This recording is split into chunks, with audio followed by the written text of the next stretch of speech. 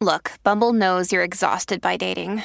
All the must not take yourself too seriously and 6'1" since that matters. And what do I even say other than hey? Well, that's why they're introducing an all-new Bumble with exciting features to make compatibility easier, starting the chat better, and dating safer. They've changed, so you don't have to. Download the new Bumble now.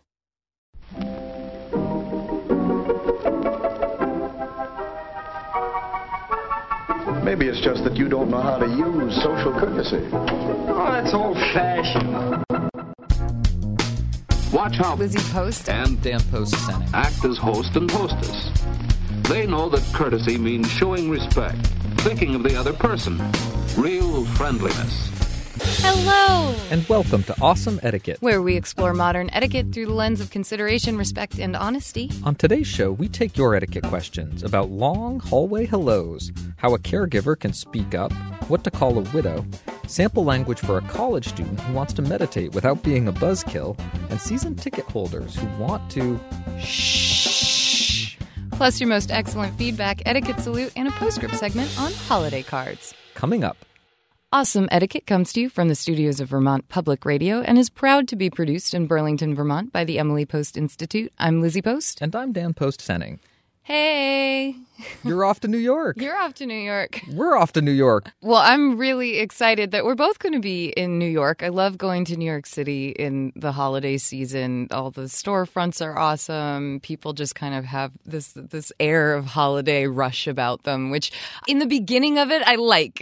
We all know that towards the end of the month, it starts to feel a little like major. But no, I couldn't agree more. There's something about that tree at Rockefeller and the ball dropping at New Year's. There's something very holiday about New York. Maybe it's the Macy's Day Parade on Thanksgiving that gets it started. I love all the windows, that have all the setups and everything. It's really cool. I love it. First snow in the city, that bustle, as you say.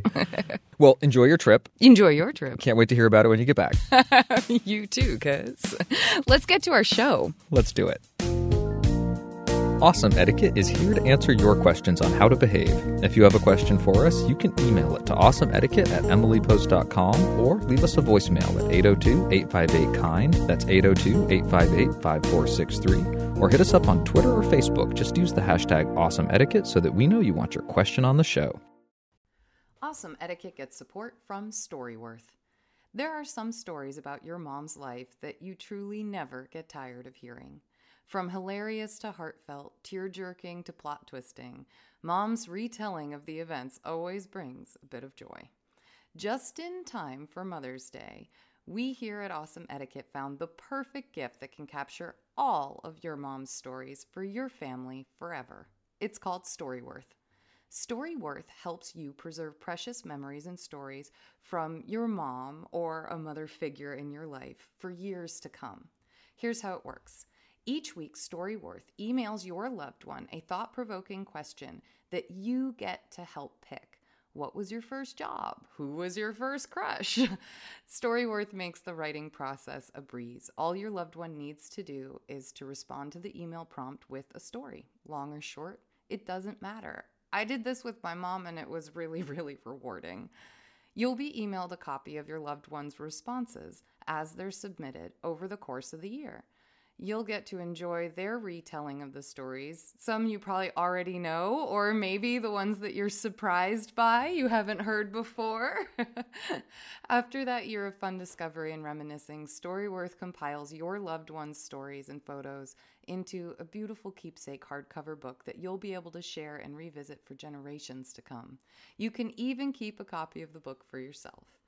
Give all the moms in your life a unique, heartfelt gift that you all will cherish for years. Storyworth. Right now, save $10 on your first purchase when you go to storyworth.com/manners.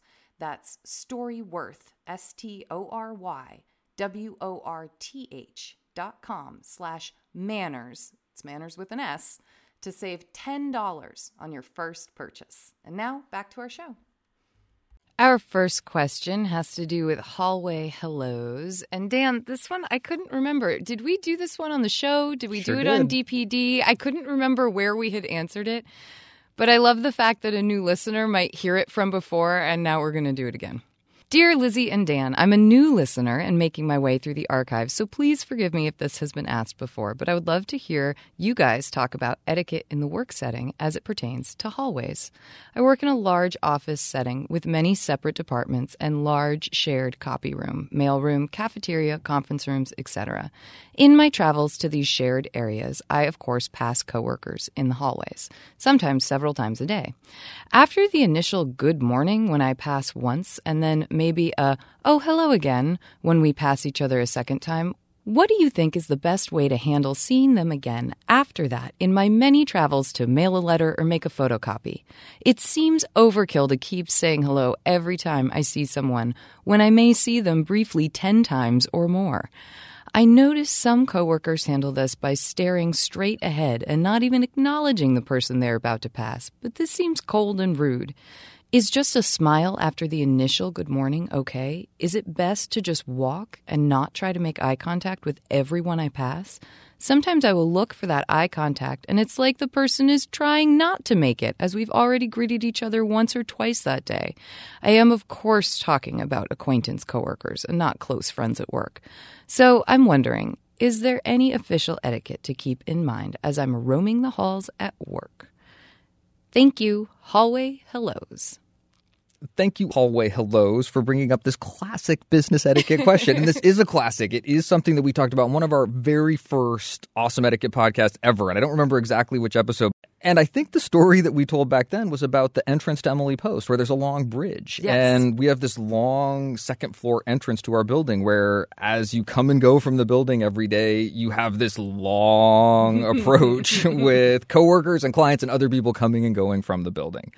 We also share a floor with a suite of offices that have people coming and going all the time, and we encounter a version of this question just about every day. And how you handle it is an important part of how you manage your professional workplace relationships. Now, the basic courtesy is that you do acknowledge people with ideally a verbal hello the first time you see them in a day. Some sort of greeting, some sort of good morning acknowledgement, a hello, maybe a hi, more informally. How's it going? It doesn't necessarily need to be a conversation, but there's some sort of effort to engage and to make an effort to meet someone the first time. As the day goes on, the social cost would be prohibitive if you had to continue with that level of engagement. So you can start to drop out the verbal exchanges, but you do want to keep your attention up and about. You want to acknowledge people. You want to maintain the ability to make eye contact and acknowledge the presence of others. You don't need to go into hiding once your day has begun. And one of the classic sort of descriptions of this kind of behavior was the counting tiles behavior, walking around like you're... Wait, what is this? Counting the tiles on the floor or the ceiling, that you don't meet people's level gaze, and it doesn't need to become a staring contest. And this is where it starts to get into that how you play this game does sort of say something about you and your ability to meet someone's eyes, but then not stare them down. It's not a joust as you approach each other. Timing is kind of everything on this one. So you got to get good at the timing of the long hallway or the frequent passing people. Absolutely. And there is a subtlety to this kind of interaction and engagement that makes it a really interesting etiquette question. People are so sophisticated. We are such complex creatures, and we know where each other are looking. We know where our attention is, and paying attention to your gaze and what it says about you and how you interact socially with your gaze is a really important part of how you interact. It's an important part of how we all get along. And there's a whole body of literature that's written about the gaze and being aware of where you're looking and how you meet people. It's worth paying some attention to. You don't want to get hung up on it. Mm-hmm. You don't want to start to obsess about it. Sometimes you really are just needing to focus, and you're going to just meet someone's gaze really quickly, and then you can divert your eyes and get back into that mental space where you're maybe doing the work that you're doing. If you can put a smile on your face, if you can keep sort of a healthy, happy, open visage, it can be a nice way to participate and to engage that shared space and culture in a way that contributes to it. Just so you know, Dan and I are making these faces at each other from behind the mic. Like, you know, it's like where you just glance up and give a nod and then you move on. And then there's the one where you kind of like smile and give a wave or something like that. But it is funny how much it changes throughout the day, that after that first interaction connection is really clear, right? As you said, the verbal hello or even just a smile and a nod, but that eye contact, something that engages them. But I'm always amazed at how throughout the day I have to pay attention to whatever the other person that we're crossing paths with in the hallway is doing. Because a lot of times the folks from the other company that we share a floor with are on headsets. Mm-hmm. And so they're actually talking to a client as they're moving through the hallway to go get whatever they need for the call or something like that. And you really have to try to gauge what's going on and pay a bit more attention because we have all these mobile abilities that are concealable too when you have long hair or when you're wearing a hat or something like that. So I find myself really paying more attention to these very small interactions throughout the day because it does matter. It matters to be aware of each other so that we can interact well in that very small moment. You make a good point. You don't want to interrupt conversations that are going on. If two people are walking together, your level of engagement is going to be much smaller. And this happens a lot with cell phones. Yeah. People use them almost as shields. It's funny to go back to the jousting metaphor that you don't want to always have your phone in your hand as a defense, as a ward against unwanted social interaction or engagement. It's definitely a social skill to cultivate both professionally as well as personally to be able to navigate these spaces, make eye contact, and then also move on, keep your attention to yourself and go about your day. I think our questioner gets that. And I see that in this question. I think that the basic protocol that is outlined by Hallway Hellos is absolutely the acceptable and correct version of this etiquette. I got to say, though, I'm fascinated that it seems to me like no matter what, at least a brief eye contact to acknowledge each other's presence seems to be the bare minimum. Because, like, picture those two people walking down the hallway. They may not stop their conversation, but even just them seeing you and you seeing them is enough to make it feel very like normal interaction, you know? The briefest flicker of a glance can be enough. We are very subtle creatures. Yeah, it's amazing. It's amazing. Hallway Hellos, thank you so much for giving us a chance to dive back into this question with a little bit more detail. You'll be working in an office. Well, don't forget the golden rule works there just as it does anywhere else. Treat others as you want to be treated. Enjoy it, but also enjoy the people that you're working with. Be considerate of them, and you'll get along in the business world. Our next question is from Twitter, and it's a quickie titled Not a Short Order Cook. Fly Jubilee asks, at Emily Post for #caregivers, what would you say if you offer two choices for breakfast, but they choose a third? ? Note, I'm not paid for my services. I think that I would I would say it in a nice, kind tone. Say something like, sorry, that's not on the menu today, but I'll keep it in mind for next time. If you really will. If you aren't interested in keeping it in mind for next time, don't offer that, you know? What else might you say? Well, this wouldn't be an etiquette podcast if I didn't say, well, if it really wouldn't be that big a deal, you might make it for them. That's true. Oh, that's true, Dan. Good point. Good point. But I like some of your funny options also. What are some other options? Good scripts? Okay, so sorry, Mr. Solomon. The options today are blank and blank. Like, you know, where you're just like, sorry, but these are the options today. The other one was, you know, that's one of my favorites too, but today's options are this and this. I like the good spirit. I like the good humor. Enthusiasm. I can't imagine. It would make me feel maybe unappreciated. Yeah. If the things that I was offered were not accepted pretty much continuously. Yes. And if people were always wanting something else or something more or something different. And this is a point of etiquette. It is bad behavior to be constantly asking for more, where it starts to become a burden on people, particularly someone who's not paid for their services, who's donating their time, who's volunteering. And I appreciate your effort to keep good humor about this, and also our Not a Short Order Cook's willingness to listen to my very etiquette-y advice that maybe sometimes if it's not that big a deal or that big a jump, that you go ahead and provide that other thing that they're requesting, because maybe there's a reason they're asking for it. There is one point that I want to bring up about this, and that's that when we've just got the #caregivers, really, we could be talking about any age group here. I mean, and any type of situation. This could be caregiving for people that are elderly, for people that are infirm, or for kids. Yeah. And we often say that you don't have standing to address someone else's bad etiquette. Sometimes with kids you do. If this is a teaching moment opportunity, you might talk to children or kids about choosing from options that are presented, not being too demanding. Whatever you're experiencing as bad etiquette from them, it might be more difficult if you're talking about some of those other groups.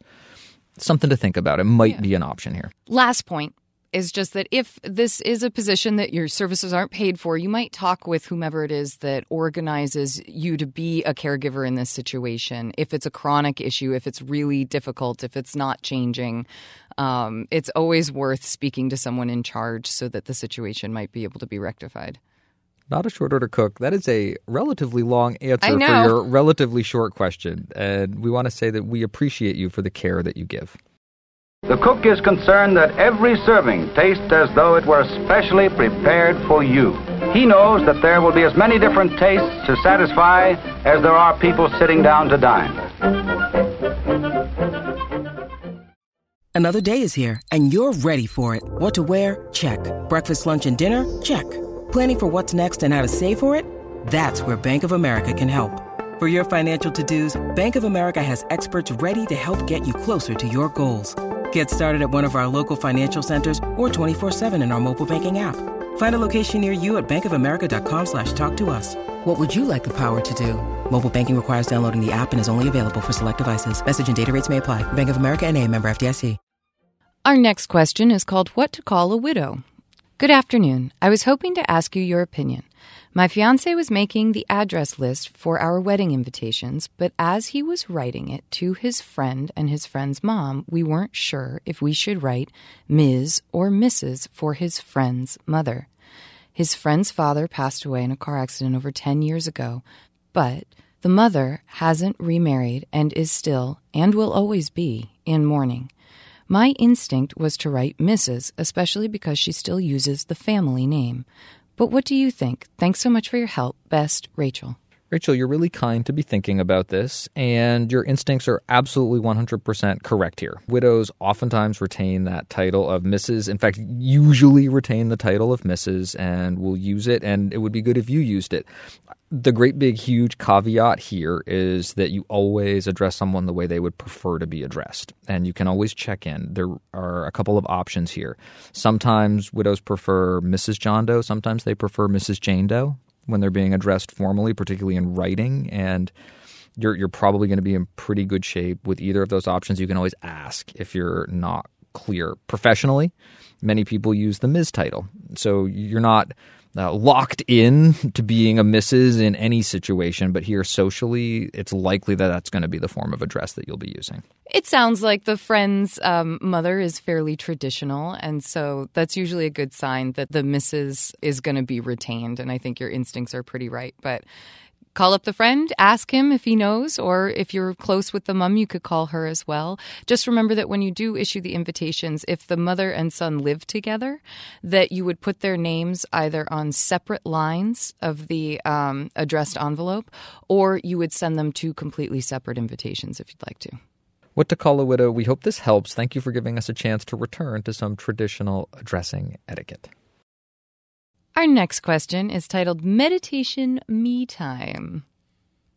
Dear Lizzie and Daniel, your podcast is a gift in this age of ever-shifting micro-nuances of etiquette. It helps me to reflect on the way I interact with others and the effects that my actions have. Thank you for your important work. Sorry, I don't mean to giggle. That's just so wonderfully, worded. Thank you. I am a college student living in a dorm. I have a few friends and acquaintances who live on my hall, and while some of us are sensitive to each other's nonverbal cues regarding personal space, others have a tendency to ignore these micro-expressions and even overstep these boundaries. Sometimes there isn't an obvious reason to request others to retreat from my space, and I want to be able to convey my needs while maintaining cordial relationships with everyone around me. Please, could you help me develop a sample script for boundary setting strategies? Sincerely, a girl who wants to meditate. And I just love that at the very end. I just want to meditate, man. I want to meditate too. I just want to meditate. I need some personal space. I love it. It's right up there with daily exercise. I really want to practice a morning meditation. So maybe that's a New Year's resolution that's brewing. I like that. Before we get to the sample scripts that I'm going to throw in your direction, Whoa. I want to affirm very broadly that when people don't take a hint, when those micro nuanced subtleties of personal interaction aren't working or aren't registering, it is perfectly appropriate, it is okay to start to get more direct. Yes. To slowly, clearly, without getting upset, increase the level of directness in your communication, because it's really important that you're able to establish boundaries, carve out time for yourself, whether this is asking people to leave your room when you need to get to work or get to sleep or just spend some alone time, or whether it's exiting a conversation. That your ability to put parameters on those interactions and those relationships is going to be an important part of both your success, but also the quality of your life. So it's okay to do this, and with that. I'm also thinking that it comes up just not in times where you're sitting in your room or you were saying in conversation, but when you're making plans and you want to carve out that space for yourself too. I think it's really simple. I think once you've given those first nonverbal cues, then if people haven't picked up on it, you might say something like, hey guys, I think I'm wanting to meditate for a bit. Do you mind if we call it for now? We could do dinner later. Like something like that, where if these are people you're going to hang out with regularly, I mean, dorm life for me was like, you were just in constant touch with these people all the time. So it was very easy to say, hey, I got to study for something. I got to stop now. Otherwise, I'll never get it done. And your meditation can be something that you protect, use, speak about in that way. Just because it's a personal care, it's a personal time thing doesn't mean it can't be as important to you as the studies or, the school activities. I'm about to go spend some time alone with a book. You can tell people exactly what it is that you're going to be doing. And it's very clear, it's very direct, and it's not a comment on anyone else demanding your time or attention or drawing you out of that place that you want to be in. Yeah. We talked about when people are trying to make plans. So a sample script for that situation might be, oh, yes, I totally want to hang out, but I'd like to get some me time, downtime, meditation time in. Can we meet up in an hour? When people don't take the hint, it's okay to get more direct and just say, no, I really need this time for myself right now, but I'm so stoked to hang out with you later. I even think, and I'm now imagining that situation where people have maybe congregated in your room, or you're talking to roommates or people that you share space with, it being okay to ask for quiet time. Yeah. To ask for a finish for whatever the interaction or social engagement that's happening. It's been so great having everyone here. I need to put an end to this at 9 so I can get back to X, Y, or Z. Yeah. I like the idea of putting a time on something, because your life is so scheduled in college in different ways, and you're so responsible for scheduling the study time for yourself and the activities that you need to do, even things like going for a run or something like that. And so I think it feels really natural to let people know kind of how long you're available for. And that can just become a part of when you start hanging out with folks, you can let them know exactly like Dan said, oh man, I'm stoked to have you here for a bit. I've got to get back at it at 9 and, so I'm going to have to call it quits then. But it's easy to just make that a part of your general conversation with people. In that spirit, yeah. I'm also thinking about setting the stage for these moments by having a more general discussion with people that you interact with on and off sort of more regularly about your desire for alone time and how that's part of the way you do self-maintenance and self-care, that it's okay to talk about how that's something that's important to you. Do you so think that people understand when you say, I'm ready for some me time, they say, oh, this is Dan. He really likes his me time. We've talked about you're this. You're priming for it. I love it. Do you think they'll pick up on that if they're the people who aren't picking up on the nonverbal cues? I've tried to do this for years. I hope this works. A girl who wants to meditate. We hope that gives you some ideas for how to weave this meditation desire into your conversations. It's hard to think about your own work in such a noisy room. You couldn't learn very much here. And you couldn't be proud to be part of such a noisy room, could you? Do all the rooms in school sound like this? Let's visit another room. When you need mealtime inspiration, it's worth shopping Kroger, where you'll find over 30,000 mouth-watering choices that excite your inner foodie. And no matter what tasty choice you make, you'll enjoy our everyday low prices, plus extra ways to save, like digital coupons worth over $600 each week. You can also save up to $1 off per gallon at the pump with fuel points. More savings and more inspiring flavors make shopping Kroger worth it every time. Kroger, fresh for everyone. Fuel restrictions apply. Our next question is titled, Please Shh. Love the show. Love the laughter. Love the energy. Well, everything. I have an etiquette question. Regarding the theater, my wife and I enjoy the Smith Center here in Las Vegas. We have had season tickets to the Broadway series since this beautiful performing arts center was built 5 years ago. We love our seats, and with the season subscription, we get the same seats every year. This year, a new couple has sat behind us at every show. They obviously have season tickets also, but they make loud comments throughout the show. We hear things such as, "Oh my goodness," or "Can you believe that?" throughout the show, not a hushed tone, but in a full voice, as though the person they are talking to is hard of hearing. Last week at The King and I, it was tempting to turn around and give them a dirty look or wave my finger in a no-no action. But I thought of you, consideration, respect, and honesty, and decided to bear it a little while longer. We don't want to change seats. Any suggestions? By the way, I mentioned Smith Center and Las Vegas on purpose, and they may see it or hear it and recognize themselves if you put this on the air. Ha ha. That's one strategy. This is so tough. No, this is easy. I think this is tough. my gosh, this is so easy. These Okay, are like so new first neighbors. of all, no, this is like totally annoying that you've had to deal with this up till now, but this is so simple. This is easy cakes. All right, let's do it. Just go to management. These people are season ticket holders.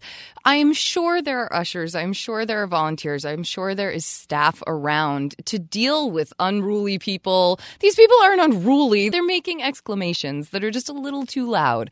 And so all they need is an usher to be able to know, oh, someone asked about those folks. Let's keep an eye on them. If they are, speaking up quite a bit, then we can ask them to just remember to keep their voices down. It's so simple. It's so simple. I would hope that the organization would work with them on it, that they could call up as season ticket holders and say, hey, the couple behind us is clearly thoroughly enjoying the show. We are so excited about that, but unfortunately their exclamations are making it so that we aren't enjoying the show. Do you think an usher might be able to tell them to just keep their voices down a bit the next time that it happens? I mean, how easy is that? I'm feeling better already. I was imagining the complications, and you're presenting a very coherent picture. We're about solutions.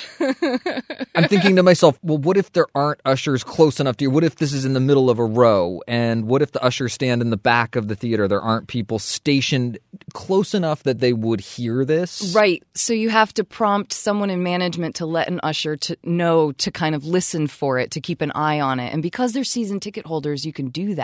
You could never do that at a one-off show.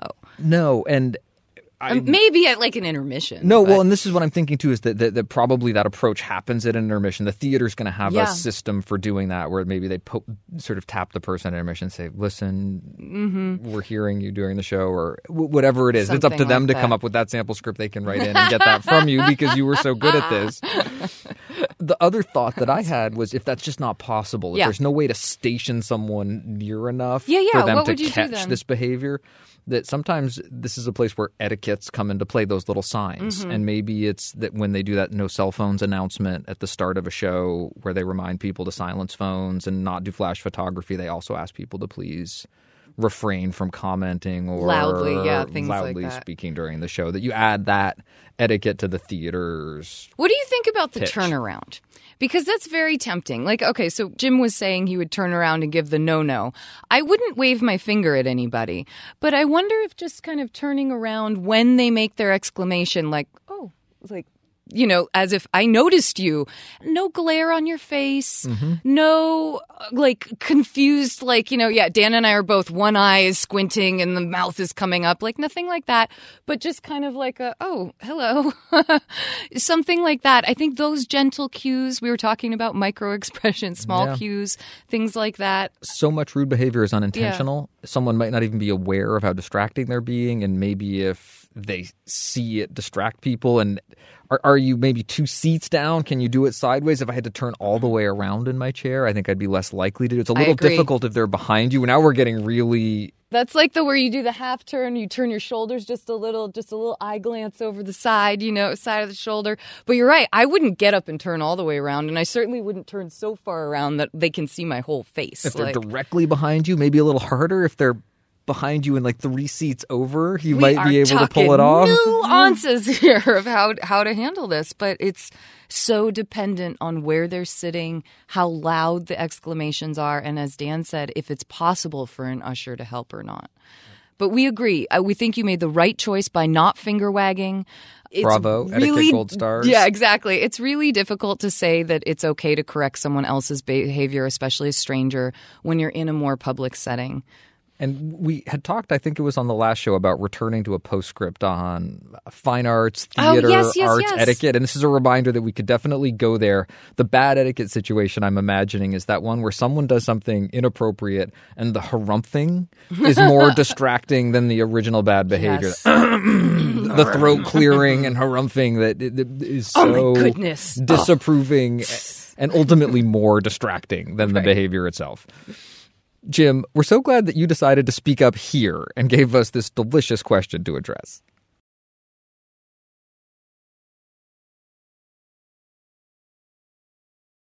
Thank you for your questions, and please send us updates and comments to awesomeetiquette@emilypost.com. You can leave us a message at 802-858-KIND. That's 802-858-5463. Don't forget, you can program that into your phone so that when you see etiquette happening out in the world, or when you have a comment or a thought or a question, we are right there at your fingertips. Or you can hit us up on Twitter and Facebook. Just use the hashtag #AwesomeEtiquette so we know you want your question on the show. Those are some of the important ways we help keep our room quiet. You can see how quiet helps us, can't you? Thank you, Miss Bradley. Whispering is the quiet way to talk when you have to talk. Do you know some things you can do to help make your room a quiet place?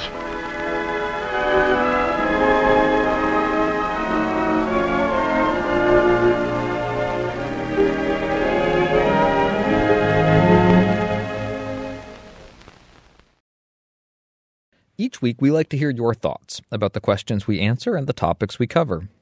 We had some great feedback from Faith regarding hijacking social media posts. This was from episode 160. Hi, Lizzie and Dan. I was just listening to Rachel's feedback on social media hijacking and people responding to questions with unhelpful comments, and I totally feel her pain. It is so frustrating when, for example, I asked for recommendations on a Blu-ray player, and I got a bunch of comments that were like, get rid of your Blu-ray player and just watch streaming movies. And I'm like, that's not what I asked. Or when I posted in a group for craft beer drinkers, and I asked, where's a good place to buy craft beer in this specific town? And I got a bunch of responses about where to buy beer in other towns.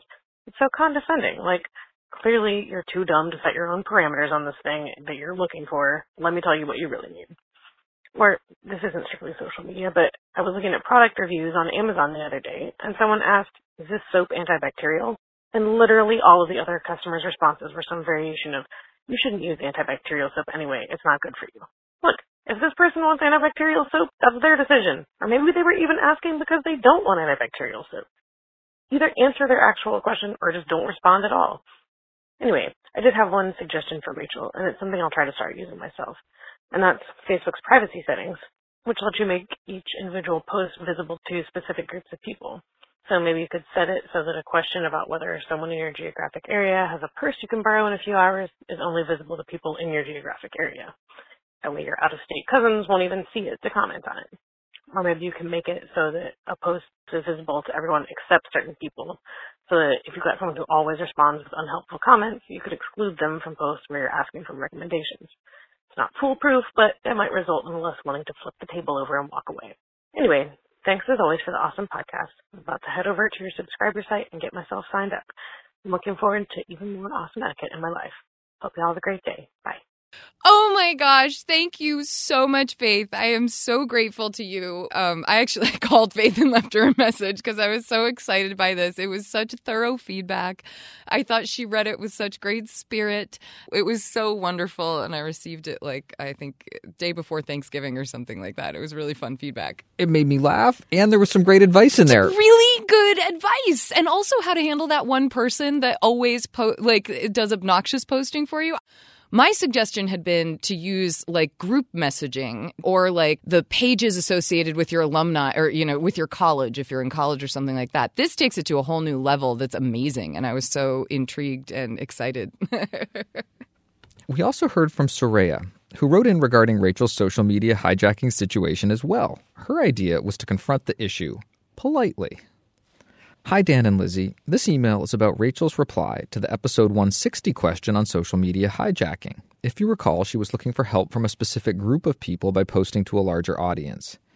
Is there an appropriate way to specifically request that people only reply if they can help address the issue? I think a lighthearted, sorry guys, in a dashing hurry, please, private message PM only if you have a purse to lend could do the trick, and let the well-wishers know that they might want to wait until after the event to check in. This also reminds me of some Reddit threads that say, serious replies only. Awesome etiquette makes Mondays better. Regards, Soraya. And I want to mention, at some point, a Soraya or a Soraya had written in. I had always heard the name as Soraya, but I want to apologize if we're pronouncing it wrong. I know there's a couple different ways to pronounce this name, and someone reminded me of it, but I couldn't find that email last night when I was looking. I loved that this was a different approach. This was a more direct approach.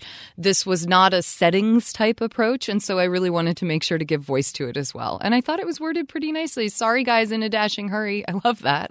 Please, only reply if you have a purse to lend. I think that makes it really clear. I like it also. Beth also wrote in to say thanks. Hi, Lizzie and Dan. I want to thank you for the podcast. I have listened to every episode, and it turns out I've learned a lot.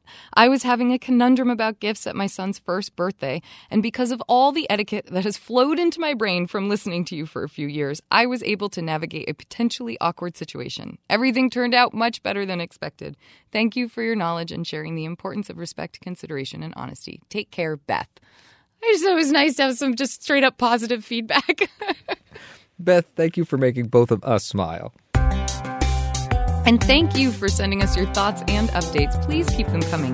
You can send your comment or update to awesomeetiquette@emilypost.com or leave us a message at 802-858-KIND. That's 802-858-5463. It's time for our postscript segment where we dive deeper into a topic of etiquette. And Dan, you weasel, you got a better segment than I did, so we're using yours. Hardly. It was a coin toss. But I won out because there is a timeliness question I thought at play it was here. A smart idea. I really thought it was smart, so I am stoked. Tell us what we're talking about today. Today we're talking about holiday cards. Yay! Once upon a time, it was like a family newsletter that went out, but the tradition... No, they still do that. People still do that. It's true.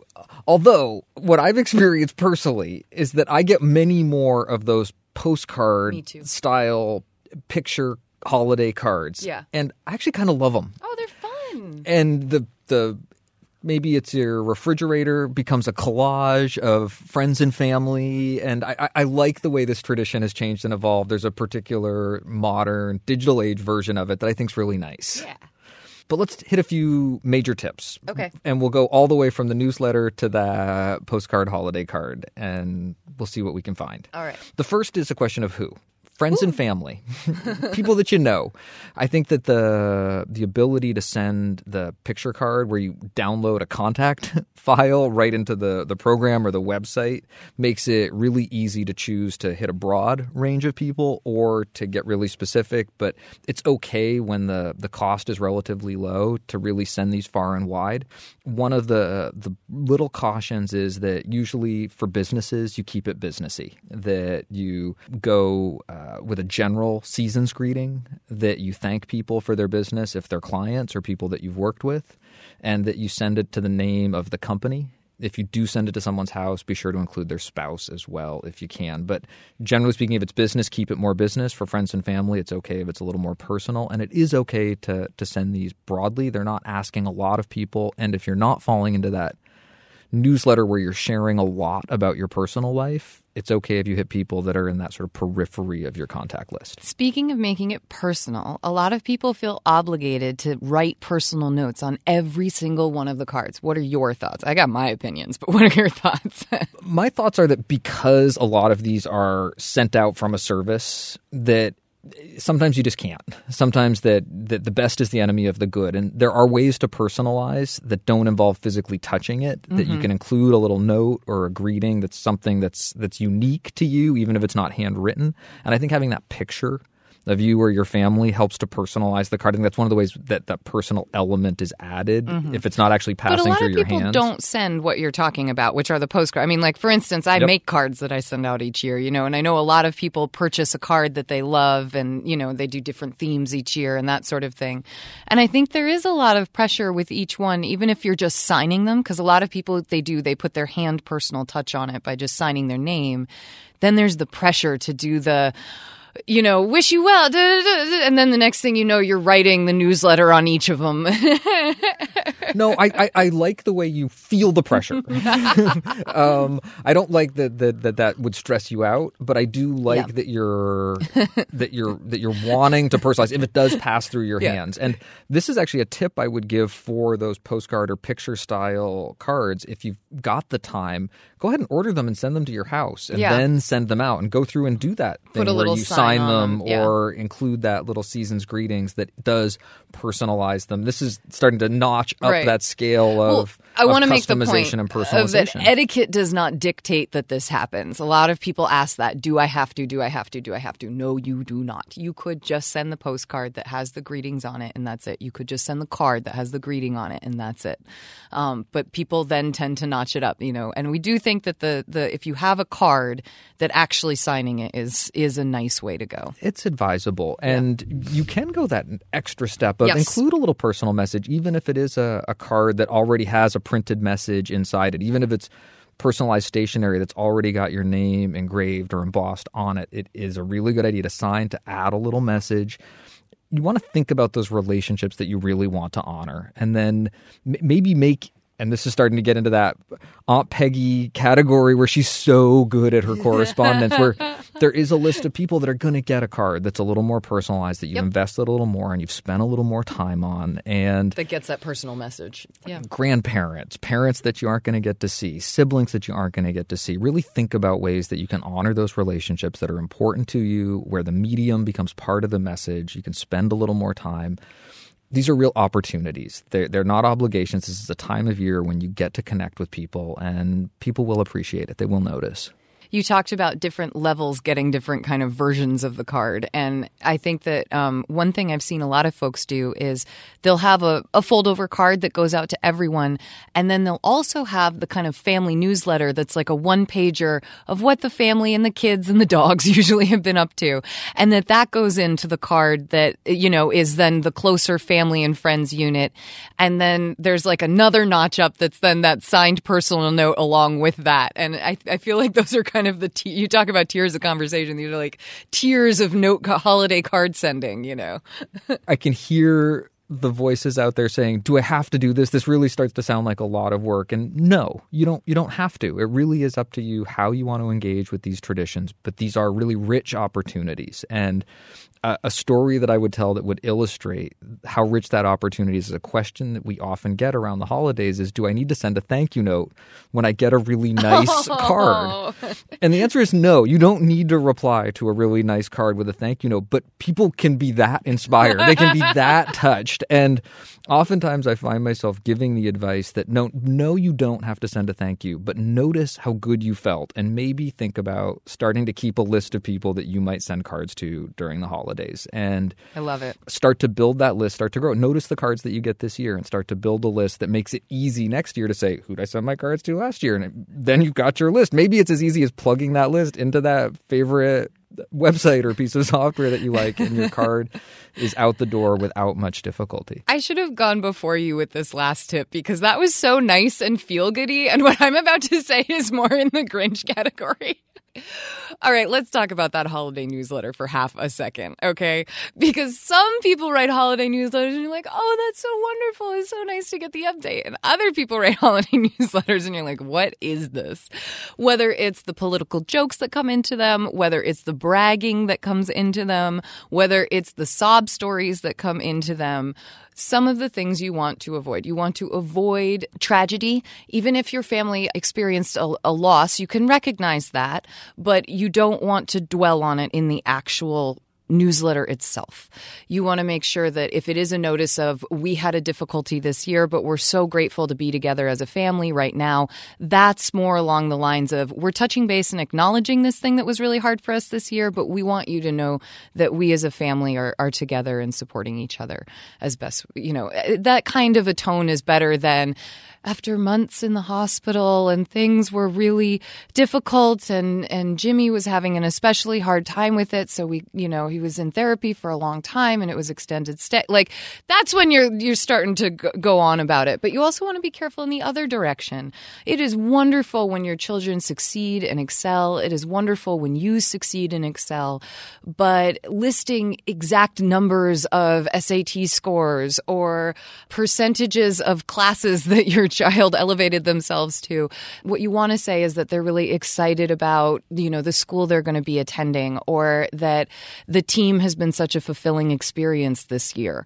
Those are the kinds of ways to talk about the things you're really proud and excited about when it comes to your family, but not turn it into bragging. Lizzie Post, it is so fun to hear you give this advice because I heard your mother give this advice for many, many years. Well, we hope that this inspires you to spread a little cheer during this wonderful season. We like to end our show on a high note, so we turn to you to hear about the good etiquette you're seeing and experiencing out in the world, and that can come in so many forms. Today's comes from Bonnie. Dear Lizzie and Dan, I have an etiquette salute that is long overdue. Last summer, I was on my way home from the grocery store with my then 4-month-old daughter in the car. I was hit by a car that had run a stop sign, which deployed my airbag and totaled my car. My daughter was crying, and I quickly got her out of her car seat and ran to the side of the road to safety. A woman who saw me standing there pulled over immediately and offered for us to sit in her air-conditioned car. It was 108 degrees outside that day, and there was no protection from the sun at that intersection. A crew of construction workers came over and pushed my car out of the road, which I would not have been able to do alone, much less while holding a baby. The woman, named Kaylee, who allowed us to sit in her car, was truly a godsend. She was not only kind, but calmed me in my panic state and called 911 for me, as I was quite shaken up about the crash. My husband arrived after about 20 minutes, and I then remembered that the air conditioning in his car had just gone out, and he hadn't taken it to get it fixed yet. Kaylee insisted on driving us home, which I was truly grateful for, since a car without AC on a day that hot can be very dangerous for a baby. She also found me on Facebook later that day, friended me, and sent a message saying to let her know if there was anything else she could do to help me. This happened over a year ago, but I still think about Kaylee often as I pass that intersection. Her kindness has left an imprint on my heart, and on that day, she was my hero. Sincerely, Bonnie. That is some truly incredible kindness of a stranger. This seems to be a theme, though, for us. We have a lot of car accidents where folks are really incredibly grateful for the kindness of strangers in that moment. And having been in a lot of car accidents, I completely understand it. And it is something you really remember for a long time to come. There is something heroic about kindness. Yes, there really is. Bonnie, thank you for sharing, and I hope that Kaylee hears this, and I hope that everyone takes some inspiration from Kaylee's really excellent behavior. Thank you for listening, and thank you to everyone who sent us something. You can send us questions, comments, and salutes by email to awesomeetiquette@emilypost.com. By phone, you can leave us a message at 802-858-KIND. That's 802-858-5463. On Twitter, I'm at Lizzie A. Post. And I'm at Daniel_Post. On Facebook, we are Awesome Etiquette and the Emily Post Institute. Please help us out. You can become a sustaining member and receive an ads-free version of the show with extra content, or you can help us out by subscribing on iTunes or your favorite podcast app and leaving us a review. Our show is edited by Chris Albertine. Thanks, Chris.